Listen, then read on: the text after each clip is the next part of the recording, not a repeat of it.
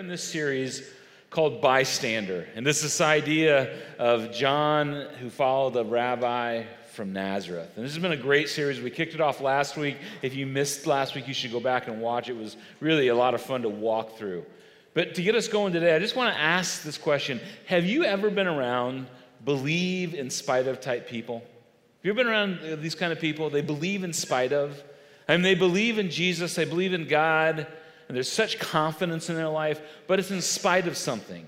It's in spite of the fact they're going through an incredible health crisis in their life. It's in spite of the fact that, man, their financial world is turned upside down. They still have trust and confidence in the God that they follow. These kind of people in our lives are amazing, aren't they? And they have confidence in God, even though, their husband has gone off the deep end or their kids are going in a way that just breaks their heart. And they have prayed prayers, my friends, to ask God to fix it. And God hasn't fixed it yet, and still they still believe. They still have faith. They still trust because they trust God is doing something bigger than they can see. These kind of people in our lives are so inspiring. And if you're a Christian, you look at people like that and you just think, man, I wish my faith was like that. I wish I was able to live in the way they live and they can have peace and they can have joy in the midst of the most trying circumstances. And maybe you're here and you're not a Christian, you don't believe in God, which we're just thrilled you decided to be with us. And you look at those kind of people and you're like, listen, I'm not even sure I care if what they believe is true. I just wish I could live the way they live because I'm terrified about what's going to happen tomorrow. But I watch these people's lives that have this kind of faith and they're not even afraid of dying. They're not even afraid of what happens after they give up their life here. They have such trust in God, and I wish I could be a part of that. Those kind of people in our lives are absolutely amazing, inspiring people. Well, one of the people that encountered a believe in any way kind of person is Dr. Francis Collins. Now, you may not know who that is. You may, because a lot of you are well-read. He was the director, or is the director, of the Human Genome Project. And this is a deep science dive, but I won't go very deep because I'm not very good at science. But apparently a genome is your whole DNA makeup in each cell of your body. And there's like 3 billion different word letter codes in each one of our cells. And Dr. Francis Collins had the job of mapping the human genome for the human body. And he was in charge of this because they need to figure out how diseases get passed on to your kids. How do you inherit things that are really dangerous for your body? And so this is a brilliant man. This is a man that knows more than just about any of us. He understands the way things work. And if anybody had a reason not to believe in a creator, it might be him because he must have had all the science figured out, except for the fact when he saw how complicated the human body was, he came to the conclusion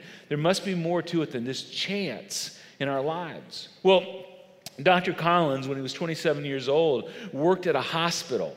And he kept bumping into people because he's in North Carolina. It was kind of in the middle of the Bible Belt. And he kept bumping into people that had an incredible confidence in God. And these same people also had prayed to be healed.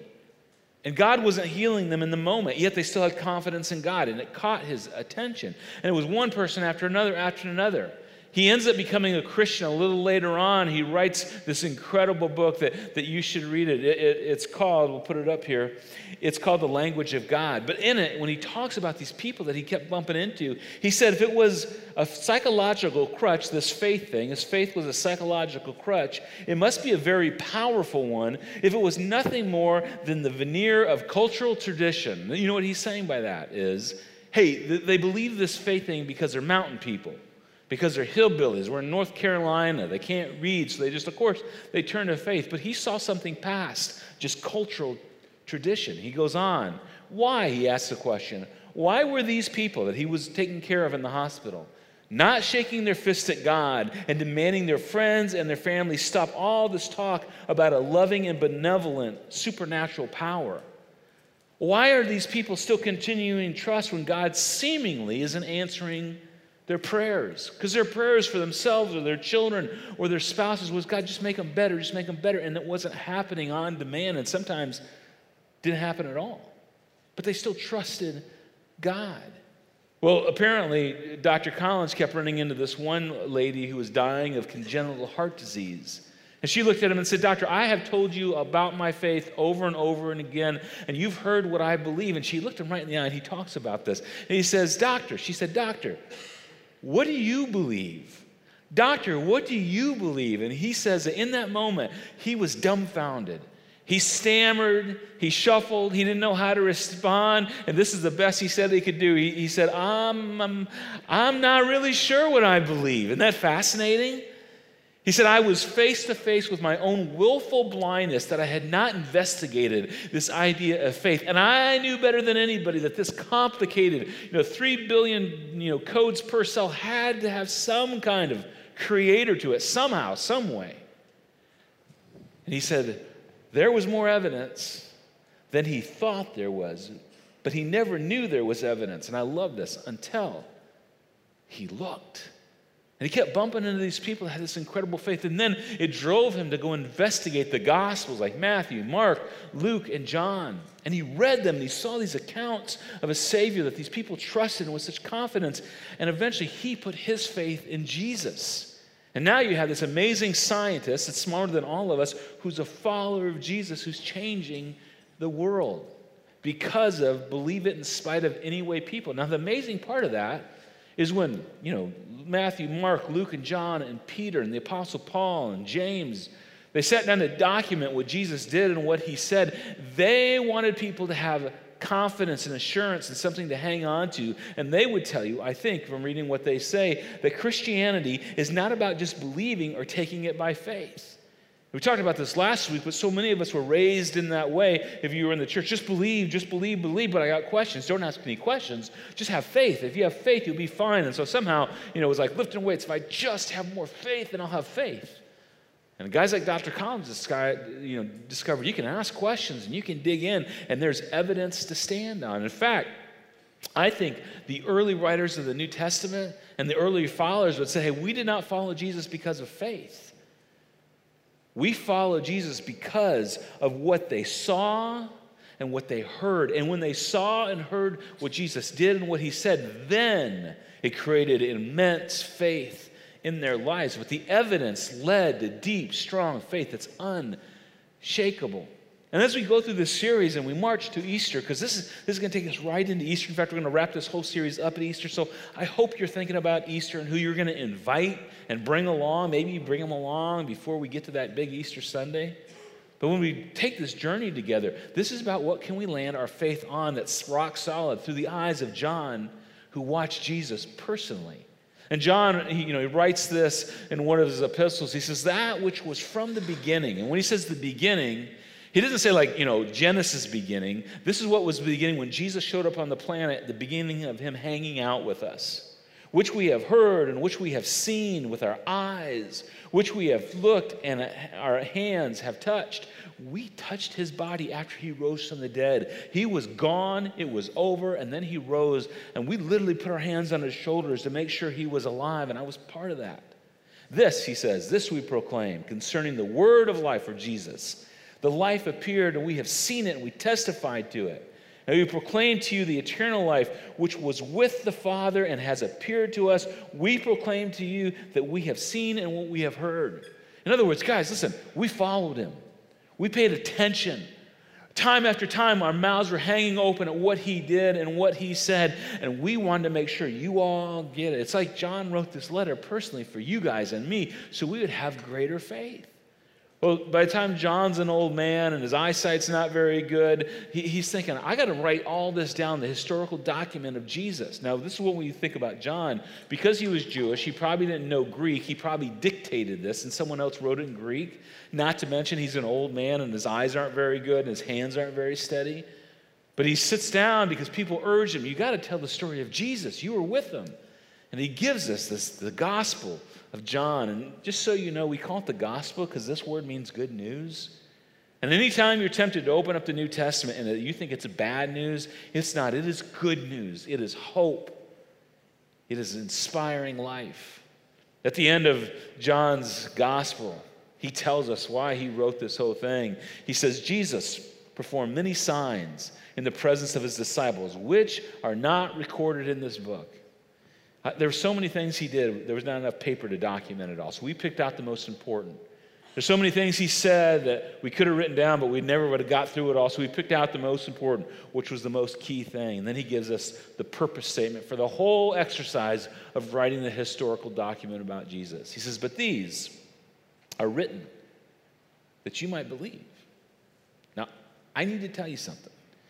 John has an agenda, and I have a little bit of a secret agenda as we walk through this series.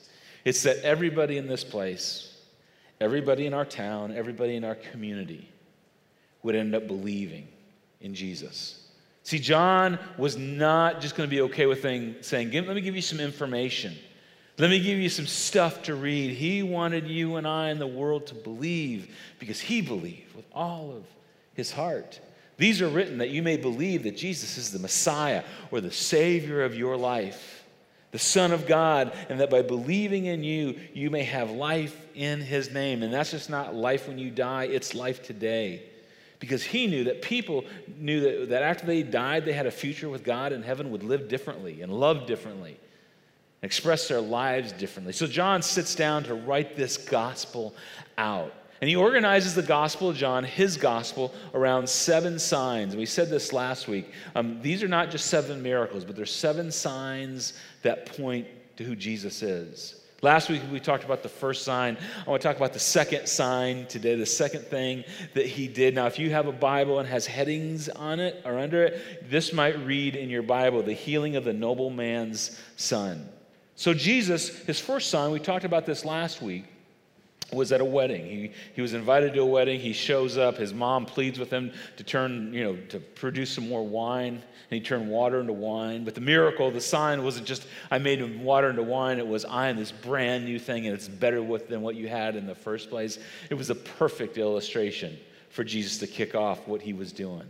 And then he went back up north, and then what Jesus would do with his followers, as John records it, he would dip back down in Jerusalem, which was the hub of Jewish culture. And he would stir up trouble every time because he would challenge the religious leaders. He would point to this better kingdom, and it got his followers nervous because then people would be mad at Jesus, which meant they were mad at him, and they would be in trouble all the time. And you may know this famous story. He walks into the temple, and there's money changers selling stuff in the temple. And they were, overcharging people and selling them junk. And Jesus just wasn't having it. You got to read this story. And he starts to flip over tables because he is angry. Because that was not what the temple was meant for. And I just had this picture of Jesus, turns water into wine. And the next time we got him, he's flipping over tables because his people were being cheated and robbed of an experience with God. And they asked Jesus, I think the question he wanted them to ask, because they would say, Jesus, who do you think you are? Who do you think you are? He would say things like, I'm the truth and the way and the life. Well, as he did these things, John says this. John says, many people saw the signs he was performing and believed in his name. On from there, he has this famous conversation with a little fellow named Nicodemus. Nicodemus was a religious leader that snuck into Jesus' room and asked him questions like, how do you have eternal life? And then Jesus said that really famous thing that may have turned you upside down or freaked you out if you're not comfortable with church. Jesus said you had to be born again. But he points to the fact there's a whole new life that God can give you. Pause for a minute. It means if you showed up in this place today and you look at your past and you look at your failures and your mistakes and you think, I've wasted. No. Nicodemus would say, no. Jesus said you can be born again. There's a brand new life for you to have in Christ. After that, he walks through Samaria and he sits down next to a Samaritan woman. 2 quick things if you go back and read this week, which I hope you do. Jewish people were not supposed to interact with Samaritan people at all because they were outcasts. They were the lesser group. And a rabbi was never supposed to talk with a woman one-on-one, especially if she was Samaritan. And yet there is Jesus talking with this completely sinful woman. And he says, woman, I have water to offer you that will last forever. It's my love, it's my spirit, it's my salvation. And she believed. And then she does this really interesting thing. She foreshadows how our faith would come to fruition because she goes back to her hometown and starts to tell people about Jesus, and apparently many of them believed also. They never met Jesus. They just believed based on what she said. It's amazing how these things unfolded. And just imagine every time John was there and he witnessed it, he's either making notes mentally or physically like, oh, I can't believe Jesus did that, but that is brilliant. And then later, as an old man, he'd go back and think through or read through whatever he had in his mind, his heart, his notes, and he would maybe piece it together, go, when he did that thing to tell this woman she could have life forever and she didn't deserve it, that is a picture of our faith. And that's where we pick up the second sign that Jesus did. John tells us, once more, he, Jesus, visited Cana in Galilee, where he had turned the water into wine. There's that amazing miracle. And there was a certain royal official whose son lay sick. Now, this is the second miracle. The first miracle was this joyous, wonderful occasion where Jesus turned water into wine and everybody smiled. But now we have a tragedy going on. We have a son that's dying and a desperate father who doesn't know what else to do. Now, here's an important little note. The son lay sick in Capernaum. Put that on the slide if we can. In Capernaum. Now, Capernaum was about 8 hours by foot walk to where Jesus was. But we know that this is a royal family. This is a royal son and a royal father. So they probably had horses and chariots. So that means that 8 hour by foot travel is about a 3-hour journey by chariot. And this father's got a problem. His son is dying. Now, we're told they're royal, so that probably means they're Sadducees. There's two important people groups in Jesus' day. They're the Pharisees. We talk about them all the time. They're the ones that were all driven by the law. They were super religious. But the Sadducees, they were more like aristocrats. Now, they believed in God, but typically a Sadducee thought God was like a hands-off kind of God. That everything was determined by fate, like whether you got married or how many years you lived or how many, kids you have or how rich or you poor. It was just determined, predetermined. And so they were not interested in looking up at all to ask God for help, asking God to intervene. But now you got a father who's a Sadducee and probably was taught his whole life, you don't ask God for anything, God doesn't really care. But you got a father whose son is dying. And it's a desperate father.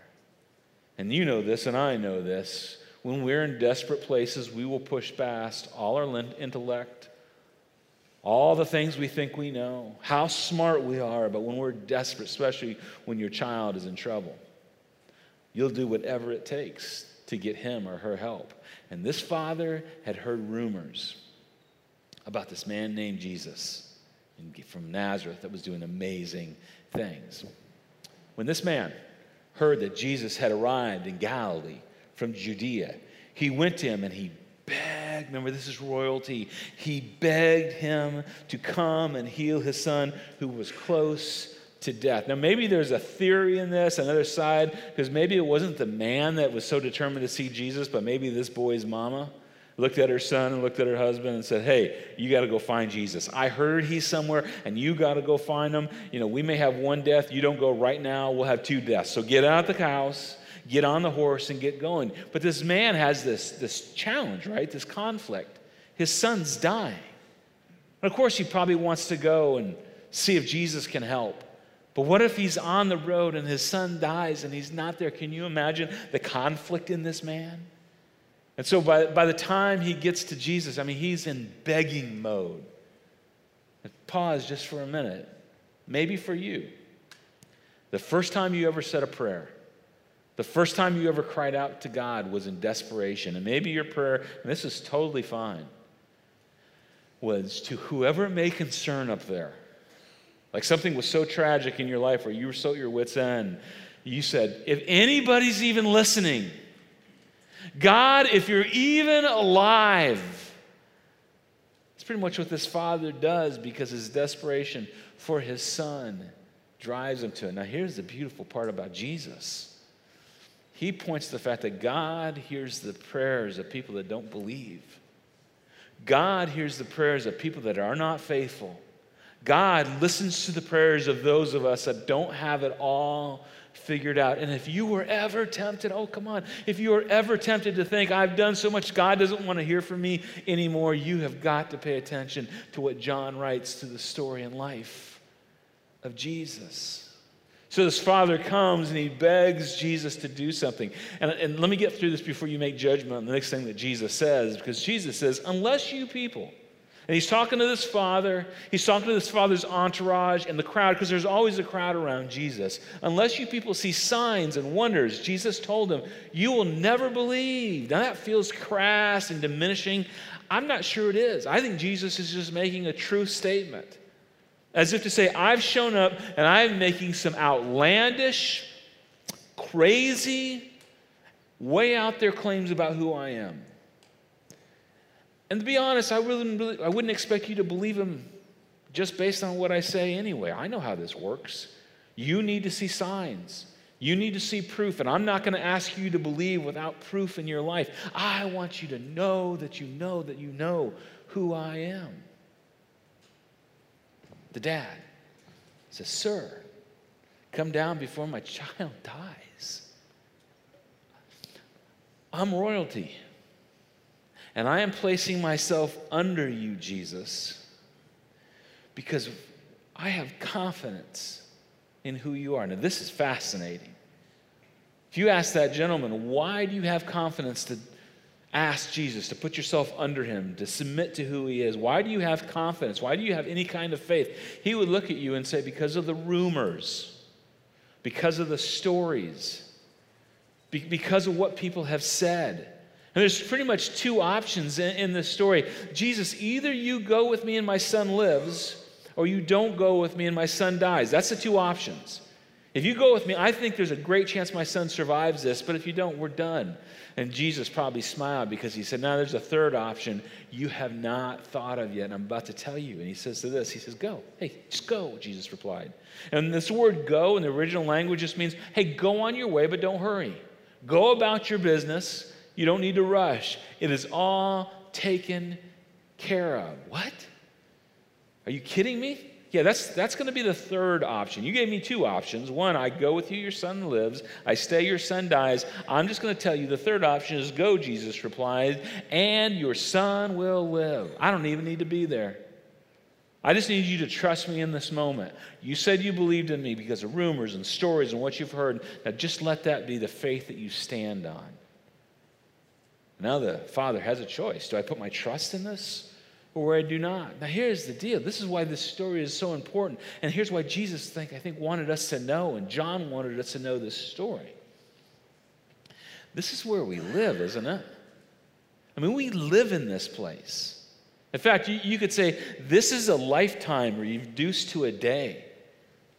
Because we walk through our lives as followers of Jesus. Now, if you're not a follower, you can just think through this as I talk to those of us that are Christians.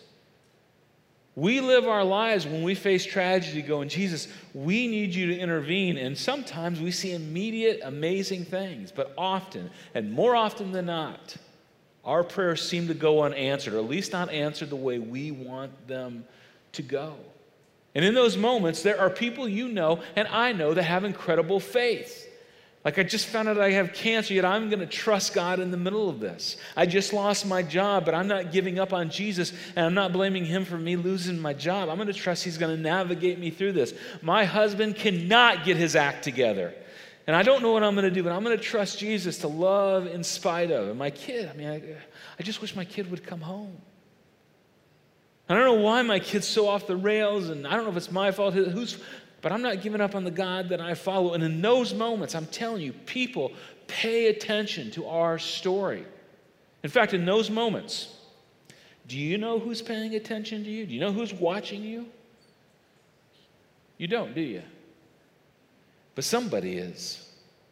In those moments when it seems so hard, it seems so difficult, do you know who's watching how you and I respond to the God we say we trust? We don't know.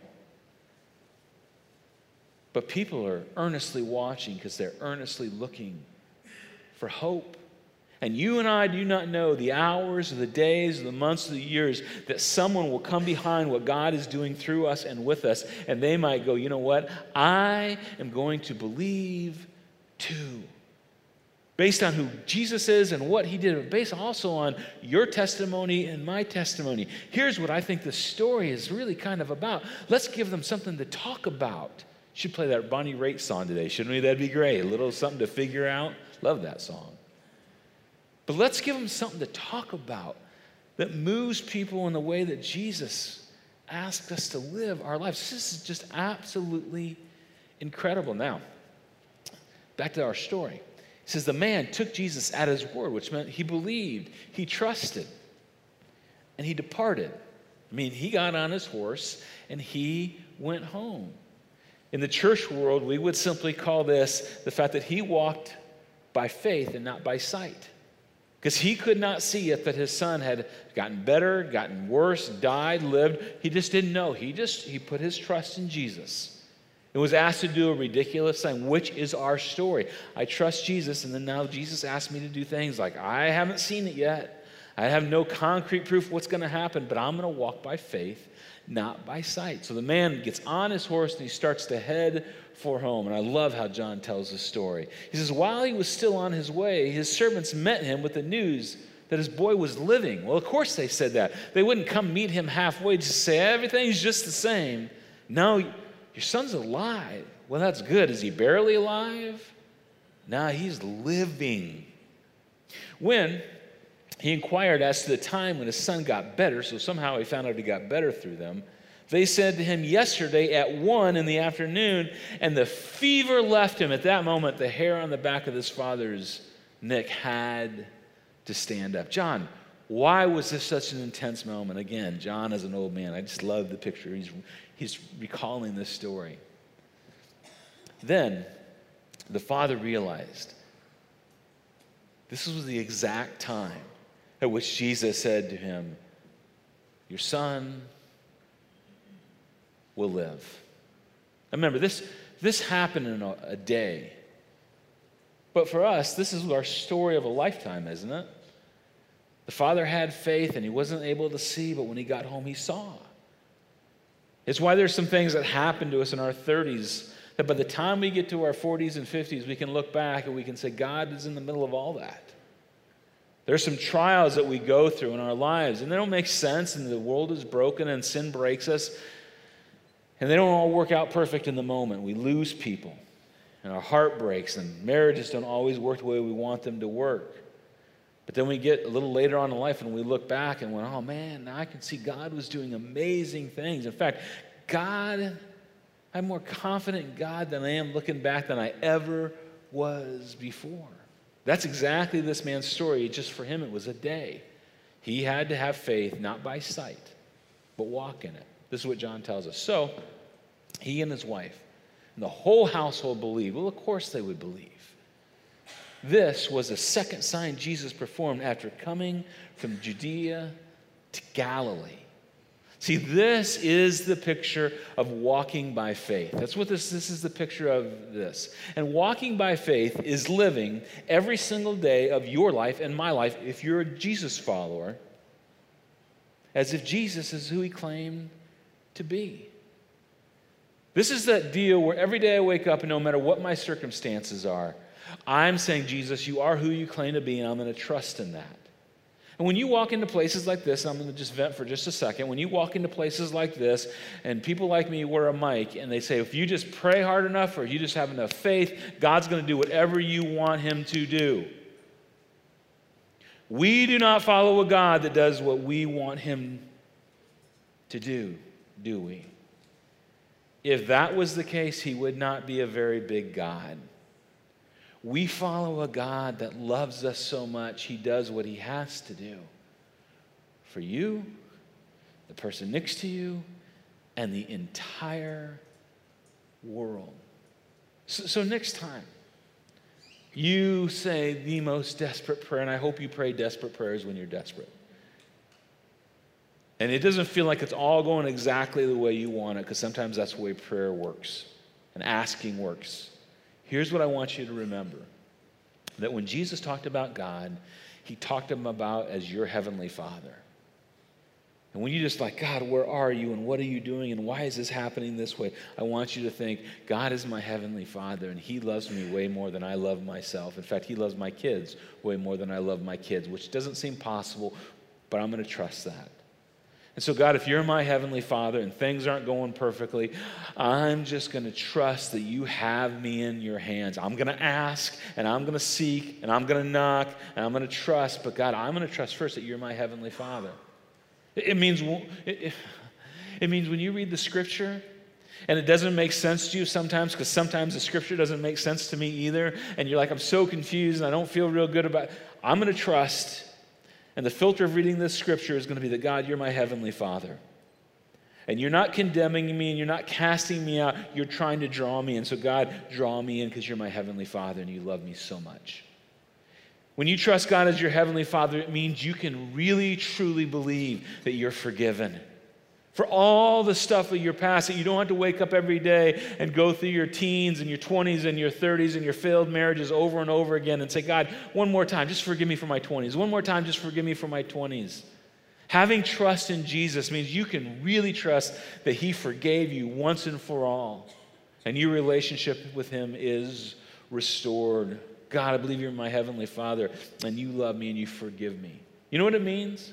It means if you're a follower of Jesus and you're serving and you're sacrificing and you're generous, it is not in vain. It means when you work with kids, when you give up your time, when you give money to the generosity initiatives that we do to try and reach people, it is not in vain. God is doing something in this world, and this is how the world changed. This is how Peter and James and John, they grabbed onto these ideas and that changed the world, and they introduced a unique brand of love to the world. No one had ever seen it. No one had ever experienced this. It was so brand new. It freaked people out, and it was all centered around this. Hey, Peter, James, John, write this down. As I have loved you, love. Yeah, but I don't see how this is going to work out. I know, trust me as your heavenly Father, it's going to work out. Well, am I supposed to forgive my sister? Yeah, I need you to forgive your sister, but it doesn't feel like that's fair. I know, yeah, I need you to trust me. I'm your perfect heavenly Father. You mean I'm supposed to walk away from this lucrative thing and walk towards something? Yeah, I just need you to trust me in this. It's a big deal. And what came out of this for these early followers, and some of you, was faith and confidence. I mean, confidence that they would lay down their life. And after Jesus died and he rose again, I mean, they were so inspired. But they had to see these signs. In fact, one time Philip, they were sitting with Jesus, and Jesus was telling his, crazy, wonderful, beautiful Jesus stuff, which was hard to follow sometimes. And Philip, one of his followers, blurts out, Jesus, just show us the Father. For Pete's sakes, just like crank heaven open, pull back the curtain and show us the Father. It's a great question, isn't it? And again, probably with a smile, Jesus looked at him and said, hey, Philip, if you've seen me, you've seen my Father in heaven. All that you need to know about God is embodied in me. It was a bold statement. And it would have been hard to believe. And they had to kind of hang on to that. But when Jesus rose from the dead, they put his hands on him, and they touched the holes in his feet and hands, they believed. That's why John wrote, because you have seen me, you have believed. Jesus said that. Of course, we saw you rise from the dead. But then he speaks directly to you guys. He speaks directly to me. He says, blessed. Blessed are those who have not seen. I mean, for most of us in this room, unless you've had some really wild, great experience, which is good for you, most of us, we have never seen Jesus face to face. It's the truth of our faith. And Jesus knew this, and John knew this. Who have not seen yet, still believe, have believed. Blessed are you, because you have been let in on an amazing, wonderful thing. It's again why at the end of John's gospel, he writes this. He goes, but these are written that you may believe. That's what's the goal of this. Not information, not church attendance, but John wanted you to believe that Jesus is the Messiah, the Son of God, and that by believing, you may have life in his name. So here's the challenge for all of us. This never goes away. I mean, you're sitting here and you're a follower of Jesus and you're in the middle of a hard thing right now, which I know some of you are. You have a choice to trust Jesus. I don't know what in the world you're doing or how in the world this is going to work out. But I have faith based on what I know, what I've read, what I've seen, what I've experienced. I'm going to trust you in it. You're in a tough marriage situation and you're thinking about doing something that's maybe off the track's not good for your marriage. But Jesus, I know what you said about marriage, and I'm going to choose to trust and believe and hang on to what you said about my marriage. Maybe you're facing the same thing as this father whose son was dying, yet somebody in your life that you're afraid you might lose him, or you have lost him. What do I do now? Jesus, I'm hanging on. And I got doubts. And your heavenly Father would say, it's okay, bring your doubts, man, bring your doubts. But trust me, I'll get you through this. I'll get your loved one through this. Trust me with it. The other side of the coin is you're here and you haven't made a decision to trust Christ. And no one here is forcing you or trying to talk you into doing it today. I just want you to consider this. What if placing your trust in Christ is what changes your life and your eternity forever? Would you consider being like Dr. Collins, a brilliant surgeon, a brilliant doctor, a brilliant scientist who was willing to investigate and find out and read? And if you were ever tempted, and this is such a big deal, when you hear a story like this to go, yeah, Matt, I'm telling you, if Jesus healed my son like that, I would believe too. That's a totally fair statement. But that's why I wish as we lead up to Easter, you would grab your Bible, pull out your phone, download the YouVersion app, and just read through the Gospel of John slowly and carefully and see the stories. And some of it you're not going to understand, and some of it may not make sense. That's okay. Some of it doesn't make sense to me either. But investigate and let God kind of invade your heart through that.